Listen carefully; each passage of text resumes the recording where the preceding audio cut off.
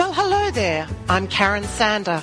You are listening to Aging Fearlessly, a program for the over 50s, those uniquely wonderful baby boomers. My aim is to educate, motivate and inspire you to embrace the exciting journey of life for decades to come. So stay tuned to meet a variety of guests who will share their stories and passions to help us gain insight into the ways to live a happier, healthier life.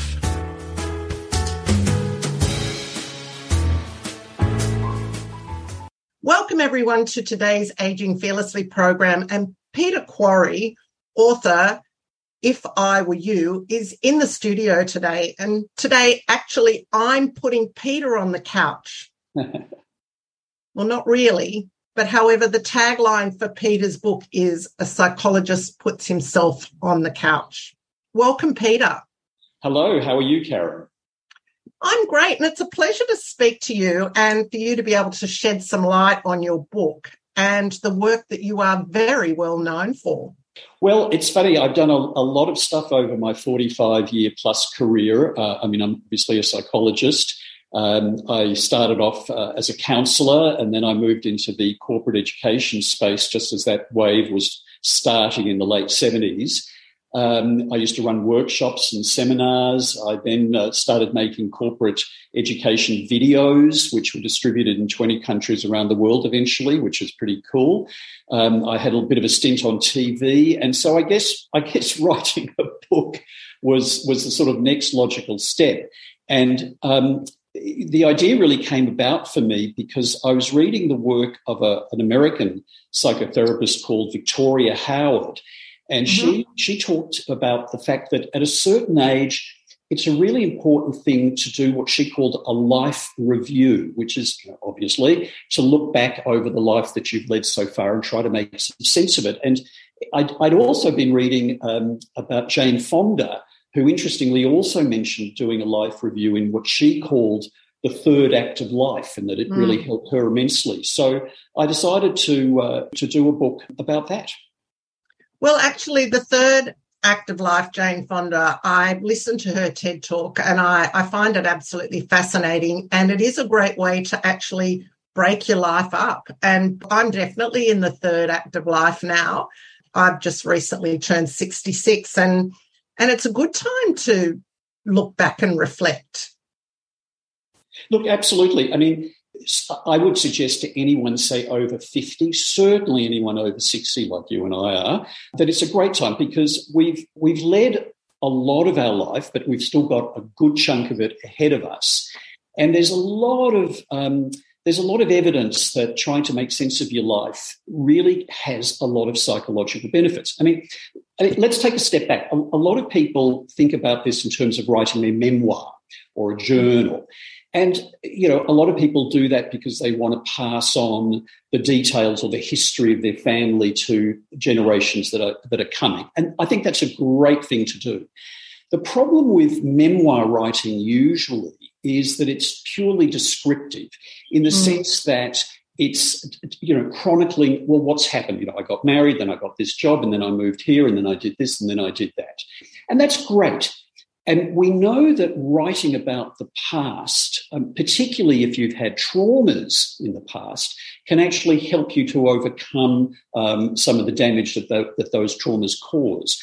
But what we also know, Karen, is that the people who seem to do best from that sort of writing use certain expressions and phrases over and over again. Phrases like, it now makes sense to me that, or reading what has happened in my life, I'm starting to join the dots and I've come to understand this about myself.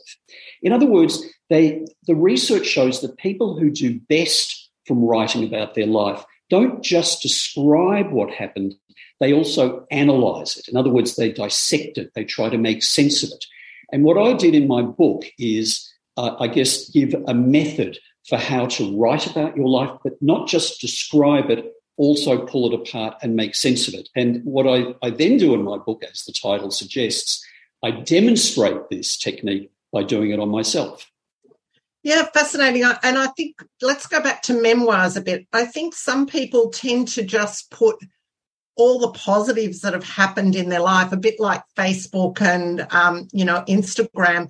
They're happy to post and talk about all the wonderful things in their life, and they forget to actually include, or they choose not to include, the really hard times in their life.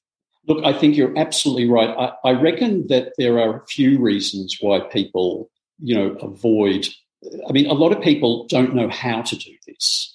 I mean, they're kind of interested in the idea, they think about it, but they don't know how to do about it. Others, as you rightly say, I think are fearful. In fact, it reminds me, I was at the Williamstown Literary Festival being interviewed about my book a couple of months ago, and I got a fascinating question from a guy in the audience who was, about our age. And he said to me, look, I'm fascinated to hear what you're talking about, Peter. I really am thinking about doing exactly what you're talking about, writing about my childhood and writing about my younger life. But I'm scared that somebody might find it and read it. And I don't know what came over me, but I said, are you scared about what somebody else might think, or are you scared of how you will feel yourself about writing it? And he looked at me, and it was you could see it was one of those moments for him where a penny dropped. And he was very brave, because in front of everyone, he said, I think you're absolutely right. I think I'm scared myself. Well, my answer to that is, don't be scared. I mean, you don't have to show it to anyone. This is a piece of work for you. And in fact, when I started my book, Karen, I had no intention of writing a book. I decided to do a life review for myself. And I didn't even tell anyone about it. I thought, this is just a little piece of work that I want to do for me. And it was about halfway through the book that I started looking at it thinking, no, I want to share this with the world, because I really do believe that this idea of doing a life review is a really important one that I think people should consider doing. So tell us more about the steps that you suggest in your book for doing a review of your life. Okay. Well, look, one of the reasons that I think also people avoid doing this is because it all feels a bit too hard and scary. And so I try to break it down into a number of very doable steps. And, my 45-year career helping people change has taught me a lot about how to help people change and what sort of advice to be able to give. So the first thing I suggest is look at your life and identify between 8 and 12 eras. Now, what is an era? An era is whatever you want it to be. So I don't want to be too prescriptive here. An era could be your 20s.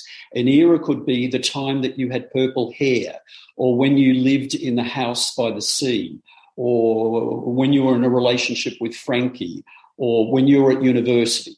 It can be whatever is significant for you.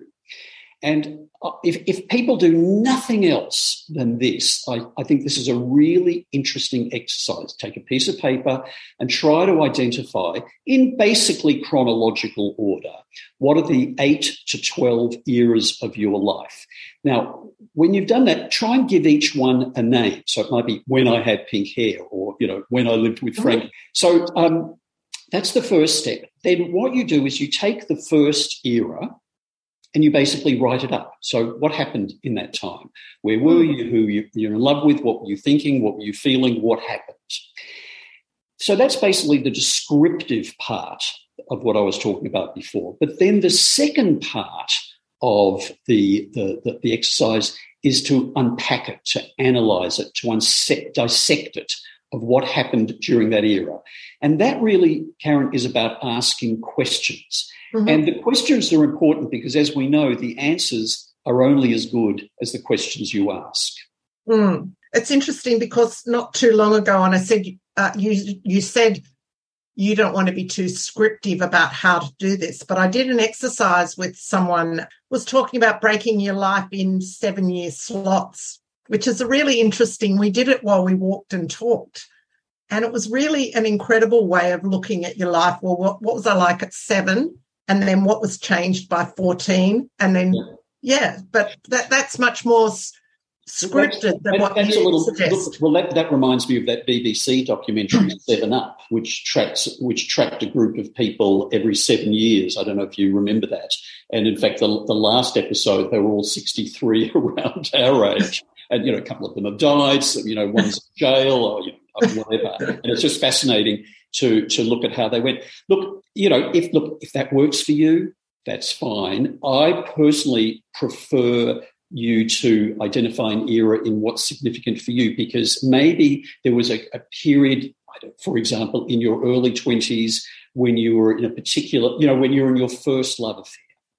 Now, that may have only lasted 4 years, for argument's sake, but it was an absolutely critical era in your life because of the highs and the lows and the Now, I would say, how does that fit into the 7-year plan? So I would prefer not to do that and just say you do it based on. But what I am prescriptive about is not less than 8, because otherwise the eras are going to be too big.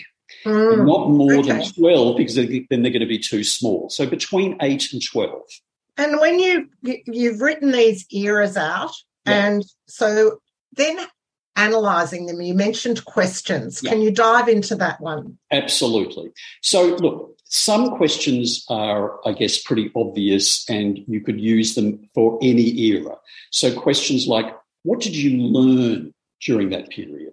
Right. And it's very interesting because I don't know whether you're aware, Prince Harry is actually writing a memoir, and it's interesting, he's only in his late 30s. And apparently, I believe it's coming out at Christmas, apparently he's writing about what's happened in his life in order to identify what he can learn from that. So that's quite interesting. So what did you learn?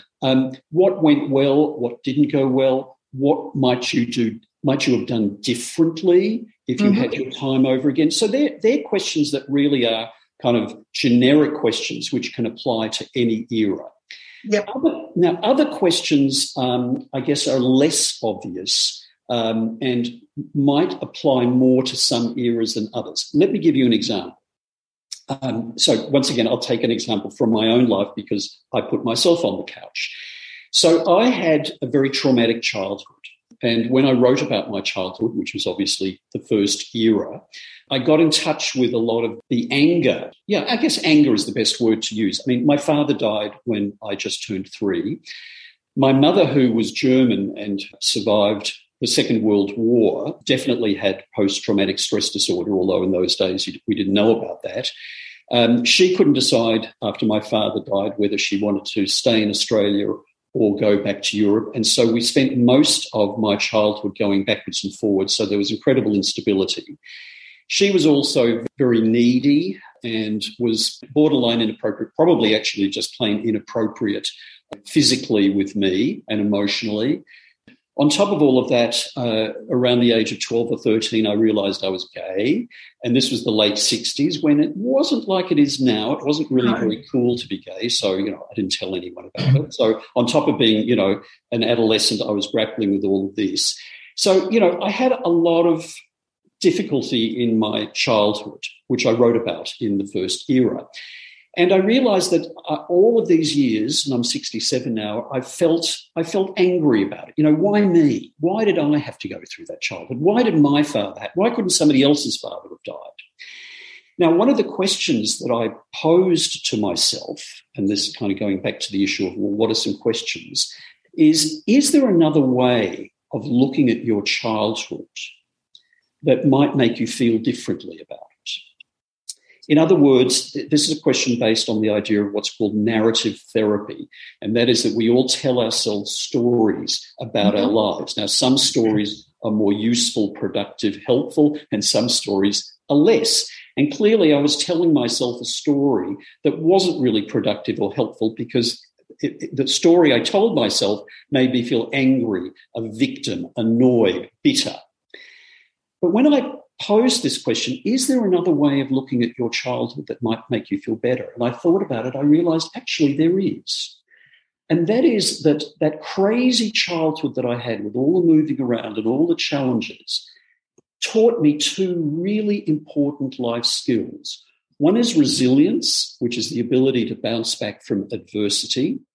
And the second one is adaptability, which is obviously the ability to cope with change. I have those 2 life skills in abundance because of that crazy childhood that I have.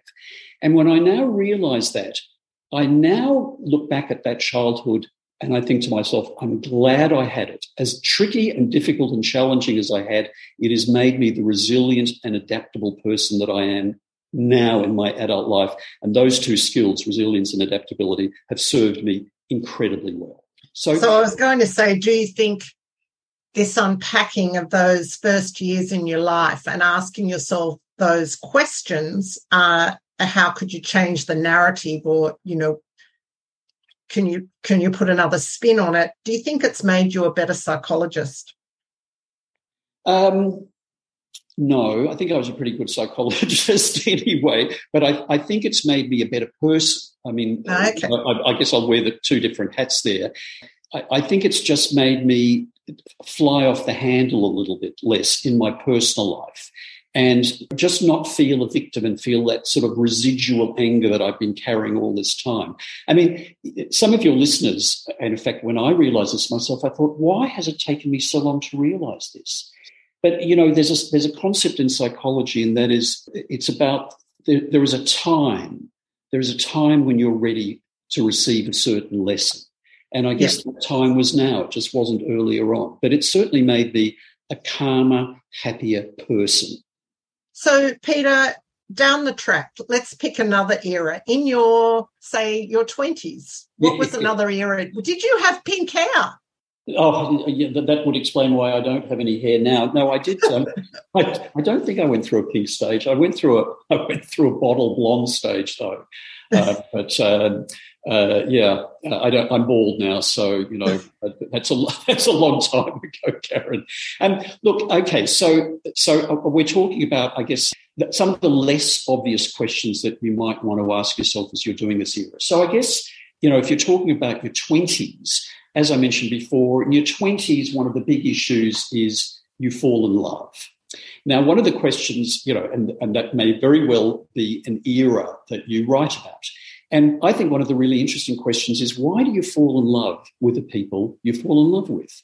Mm-hmm. And, for some people, this may be a serial exercise where they keep falling in love with the wrong person. Why? Well, there's an interesting theory called imago theory that was developed by an American psychologist called Harville Hendricks. And to try and simplify it as much as I can, he said that the reason we fall in love with certain people, certain types of people, is because of some injury that happened back in our childhood or our early adulthood.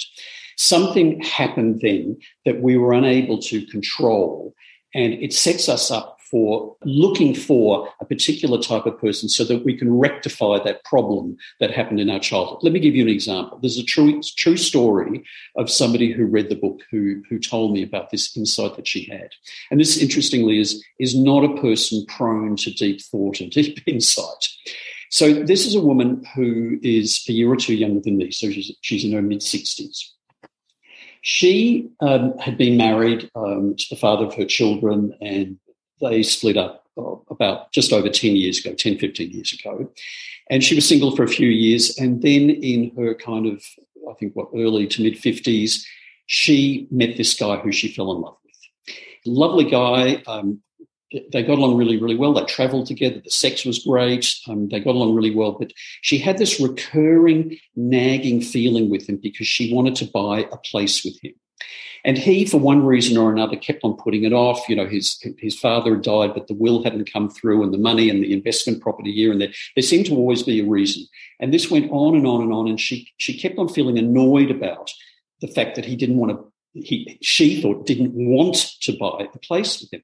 And I remember saying to her, well, why was this an issue? Oh, because this was a real sign of commitment.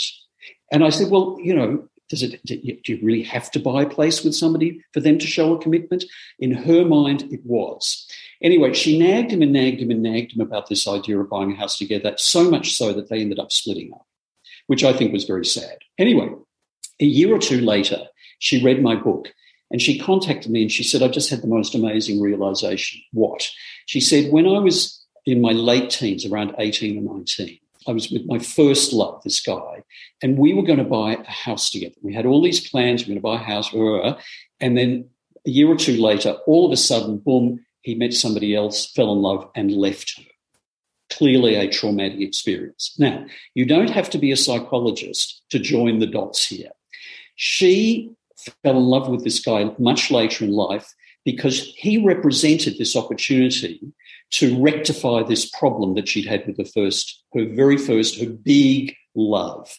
And that is this idea of, I'm going to get him to buy the house to prove that he's committed.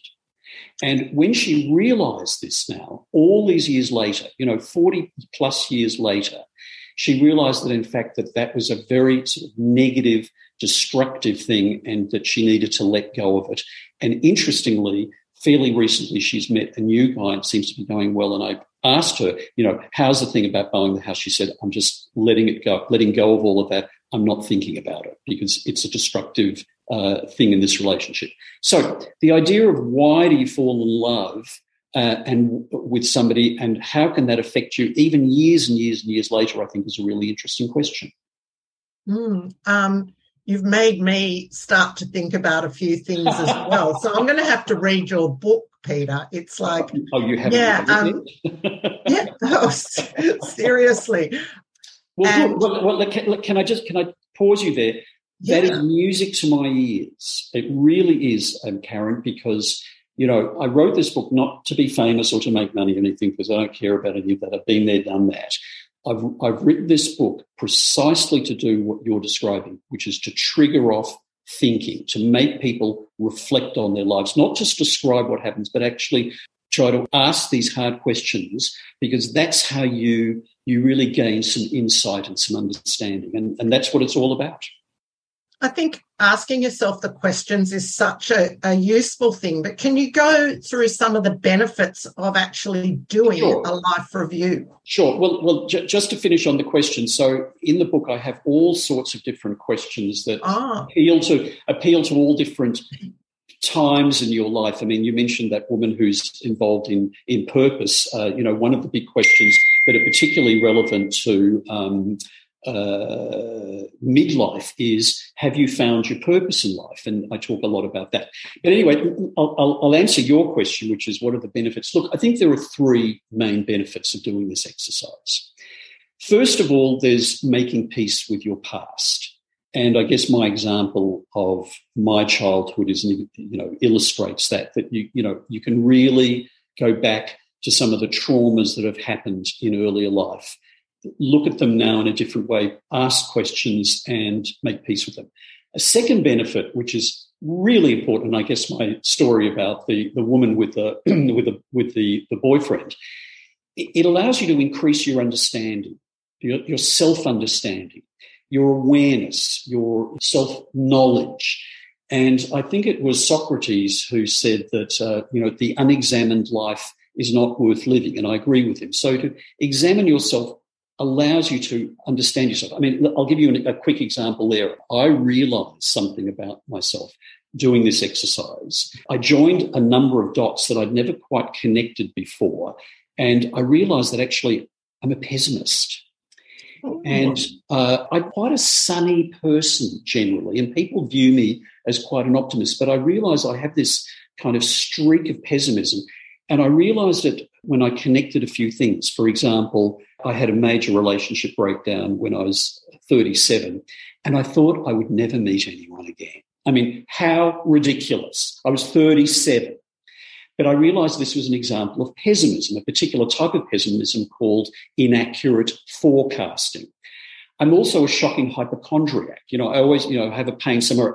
It must be a, cancer or something. I look at the way I invest money too also, and I'm very risk adverse. So, when I joined those dots between those different things about me, each of which I kind of knew, I realised this pessimism. Now, we know from research that increasing your self-understanding leads to a much more successful life. The third benefit, though, apart from making peace with your past, increasing your understanding, is that doing this exercise allows you to think about the future, the years you have left, and thinking about what you want to change. And, that can be obvious stuff like, well, I want to travel, or I want to take up golf, or I want to lose weight, or, those sort of things. But for me, one of the major things about the future, and I guess, talking on a podcast called Aging Fearlessly, my comments can't be more appropriate. To be really honest with you, I was scared about getting older. I mean, turning 60 for me was horrific. And I realise now I've got this resilience and this adaptability that I talked about before, and I will be able to cope with whatever life throws up at me. And that has made such a difference to the way I feel about being 67 and facing the fact that I'm ageing. So it might seem like common sense, and your listeners might be thinking, gee, he's a psychologist and he's just worked this out. Yep, I'm afraid that's the case. Well, I'm afraid it's probably the case with a lot of us. And as I sit here listening to you, I actually love what you're saying, because I am going to do a life review. And I think in part I've started. However, I'm nowhere near complete. What have you done so far? I guess, Peter, for me, I've been looking at the last 5 or 6 years in my life that have changed drastically. You talk about life and the way we've lived. I lived with a generalised anxiety disorder for many, many decades. Yeah. And being a psychologist, you would know just how hard that is. It's a very painful way to live your life. Yeah. And as I've grown, and I wrote my book a few years ago, and Aging Fearlessly, it's made me look at my life. And I think you touched on before, I wouldn't be the person I am today if I hadn't gone through the anxiety process. Yes, that's right. I'm much more understanding of people. Yes. I'm much more caring. Yes. But I'm very driven. I feel like I've got lost time to make up for, because I look at anxiety as a thief. Yeah. It robs you of so many years. But, I look at now why I have a podcast, why I'm driven to do a live show. What am I? It's a giving back, but I'm loving it because I'm learning. Yeah. So there's a whole lot of learnings I'm trying to unpack as to why I'm so driven to do these things. Yeah. Well, look, that's marvellous, and thank you for sharing that. I mean, it's hard to talk about one's weaknesses and one's travels through life honestly, in a public situation. But I think it's important, not just for us to say to the world, hey, this is who we are. But it's also important for other people to, legitimise and, I guess, make more normal talking about things that one might be, more prone to wanting to hide or be discreet about. All I would say to you is, yes, I would encourage you to continue this process, but go right back to the beginning. You talk about only writing about the last 5 or 6 years, which is clearly a terrific era in your life, the podcast era, the book era, we might call it. But I would encourage you to go right back. Start by identifying, as I said before, the 8 to 12 eras of your life, starting right back at the beginning, and then go one by one. So just do one step at a time. Start with era number 1, write up what happened, and then try to make sense of it. And in my book, obviously, I go into a lot of detail, and it's the questioning that's the trick here. It's knowing what questions to ask. And what I tried to do in the book is come up with questions that weren't just like out of nowhere, but that were based on good, useful psychological theories or research. So I mentioned, the work by Harville Hendricks. I mentioned narrative therapy. I talked a little bit about the idea of purpose, and I've got questions about knowing whether or not you've really identified your purpose. How do you feel about getting older? There are all sorts of questions. Are you an introvert or an extrovert? It's a really important question to ask and to know about yourself. So I would encourage you to go right back to the beginning. And, well, first of all, I would encourage you to read my book. If I'm going to. Look, as I said before, I've been thrilled, genuinely thrilled by the reaction. I mean, I just got an email yesterday from a woman who attended a book event that I did in Brisbane a couple of months ago. And she said, I've written your book and it's made me think so much and go right back to my childhood and look at that and unpack all of that and look at how that's affected my adult life, how now it's affected my older adult life. It's just music to my ears when I hear that, because, as I keep saying, that's exactly why I wrote it. Yeah, I think it's amazing that you have done this for people, and the fact that you've got questions there, they don't even have to play guesswork on what am I going to ask myself. Yeah, that's right. It's all there for them. But you're very open about the personal aspects in your life, especially the drugs and sex. And there's a passage where you describe your first LSD trip.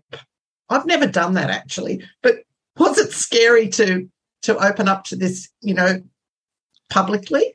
Well, I grew up in the 70s, so so we did it all back then. There were, it was pre-AIDS, and we did all the drug, sex, and rock and roll. Well, maybe not so much of the rock and roll. Look, as I said before, Karen, when I started this exercise, I wasn't intending to write a book. This was an exercise for me. So obviously I included all of the juicy details because I wanted to write about them, and I wanted to see kind of where that led.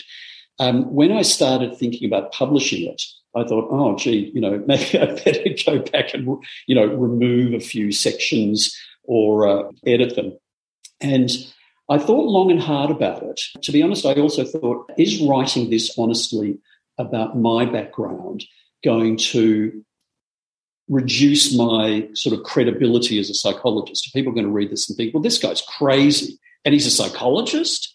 I read a very interesting interview that helped me with this issue about the American comedian Joan Rivers, who some of you may know. She died a few years ago. They did an interview about, a documentary about her a few years before she died called A Piece of Work, and it was pretty in your face.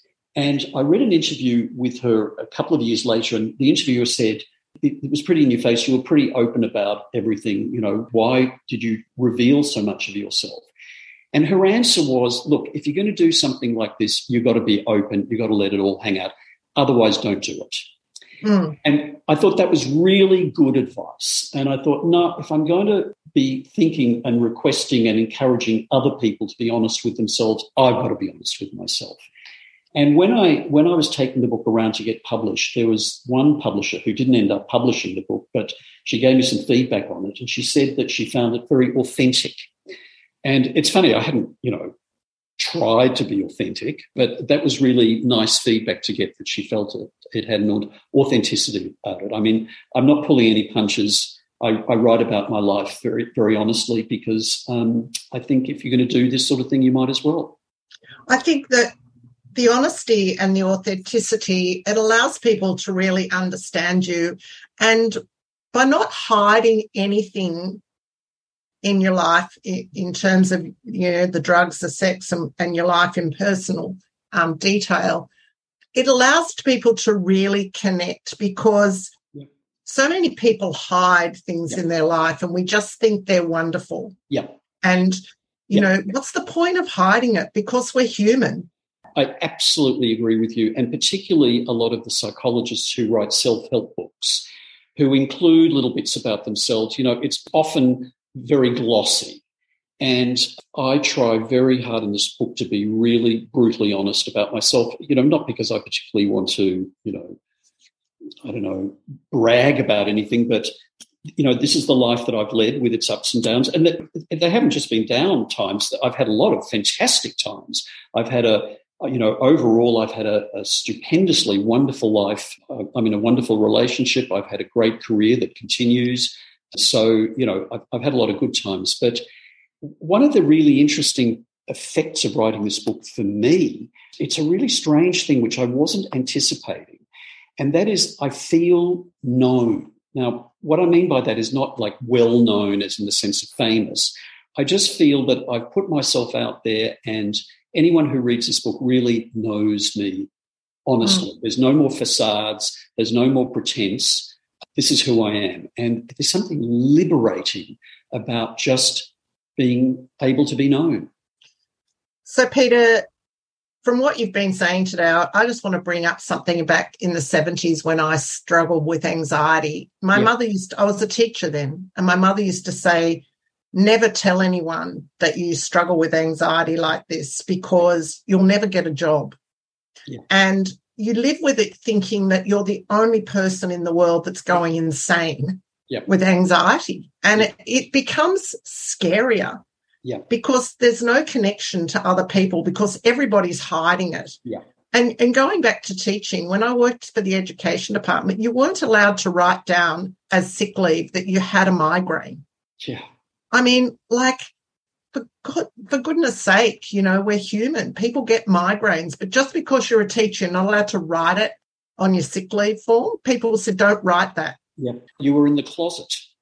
Oh, I was. You know, I didn't understand that other people around me were struggling with anxiety. Yep. Well, and now, you know, people tell you a story and you go, really? I was in the same place. I thought I was the only one. I put on the biggest smile and I laughed a lot, but it was all fake.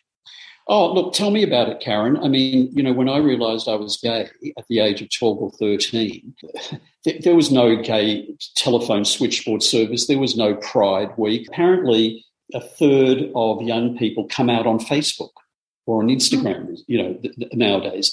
When I was 12, there was nothing. There was no sex education. There was no school counsellor. There was nothing. But all I knew was this is not a good idea to tell anybody about this. And so I grappled for several years before I took up the courage to tell one person that I thought I might be gay. And I can't tell you how anxious I was about that. And, you know, even professionally in my 20s and 30s and 40s, I never revealed that I was gay to anyone professionally. I mean, I was on Good Morning Australia with Bert Newton for 7 years. Back in the 90s, I was the resident psychologist. We used to get letters. I remember there was a letter from a parent who had a gay child and, you know, just wasn't quite sure how to handle the whole thing. Now, this would have been a beautiful opportunity for me to say, well, you know, I'm gay, Bert, blah, blah, blah, blah. I didn't say anything because I felt, rightly or wrongly, that it would compromise my professional credibility. We lock ourselves in closets either because of, you know, our sexuality or our personalities or conditions that we have, like anxiety, as in your case. And this is why writing about this is incredibly liberating because you're kind of getting it out there and you're saying to the world, this is who I am. Love me or leave me. Going right back to what we said at the beginning of the interview, there's something wonderfully liberating about being 60 plus. You can say, this is who I am. You know, I'm comfortable with it. If you are, you are. If you're not, you're not. And that's absolutely fine. And it's wonderful. Well, you mentioned that you worked with Bert. So what was it like working with Bert for 7 years? Yes, well, of course, many 60-plus people would remember Bert, who passed away a few years ago. Look, I always used to get two questions about Bert from people who knew that I was on that show. They used to say, is he gay? And the other question is, what was that thing? What's that thing on top of his head? And the answer to both of those questions is, I don't know. But look, it was wonderful. I mean, at the time, Karen, I was making corporate education videos, and I used to be the on-screen presenter, you know, in all the videos. And so, you know, I'd be in a studio regularly, delivering points down the barrel of a camera, reading off an auto cue. And so it was very inspiring for me to watch Bert doing that. I mean, this was like the apprentice watching the master. I mean, he had been in television since the very early days in the 50s. And he had an ability to look at the camera, you know, just tilt his head, be able to give that little bit of a smile, deliver the lines that were, you know, typed out there that, of course, people at home can't see. And he'd be able to read these out. And you at home, you thought he was talking to you. And I know how difficult that is. It is extraordinarily challenging. And it was inspiring watching it. It was great. Well, he had a very long career, and I'm sure it was a wonderful time to share and to be his apprentice. Yeah, that's right. Well, Peter, honestly, today's been a great chat. I have really enjoyed it. I'm sure the people that listen to the podcast will take something away from this. And I'm definitely going to do a life review and put myself on the couch. Right. Will you promise and let me know, and you don't have to go into detail, promise and let me know how you went when you've done it. Oh, absolutely. So today my guest is Peter Quarry. He's the author of If I Were You, and Peter puts himself on the couch in his book and asks himself some questions that really are life-changing. So, Peter, thank you so much for today. It's been an inspiration to me and just a wonderful opportunity to meet you. Absolute pleasure. Look, as I said before, I think, anyone can do this. And I really encourage you, don't be scared. If you're not sure of how to do it, okay, you can read my book, you can listen to the podcast again, have a go, give it a try. It is really, as you say, Karen, a life-changing experience. So where can people get your book, Peter? Oh, look, it's for sale in many bookshops around the country. You can certainly get it online if you just Google Peter Quarry. If I were you, it's at Dymocks and Amazon and all of the major online retailers. Well, Peter, let's chat again sometime, and I hope to meet in person one of these days. And cheerio. And all the best to you, and it's been lovely speaking with you. Thanks very much, Karen. Great to speak to you. Thanks. So this is it for today's program. It's time to say cheerio to the wonderful Northern Beaches community. Join me next week for another episode of Aging Fearlessly. And now for a song written by Nick Howard, especially for the listeners. This is Karen Sander. Have a fantastic week. And remember, aging is inevitable and growing old is a choice. The sun is shining bright outside. There's a sparkle in your eye. It's not all 9 to 5. It's a wonderful life.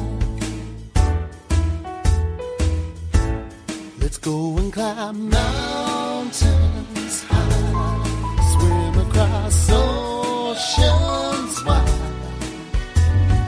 live out our dreams, just you and me. Let your heart be alive. There's no time to waste.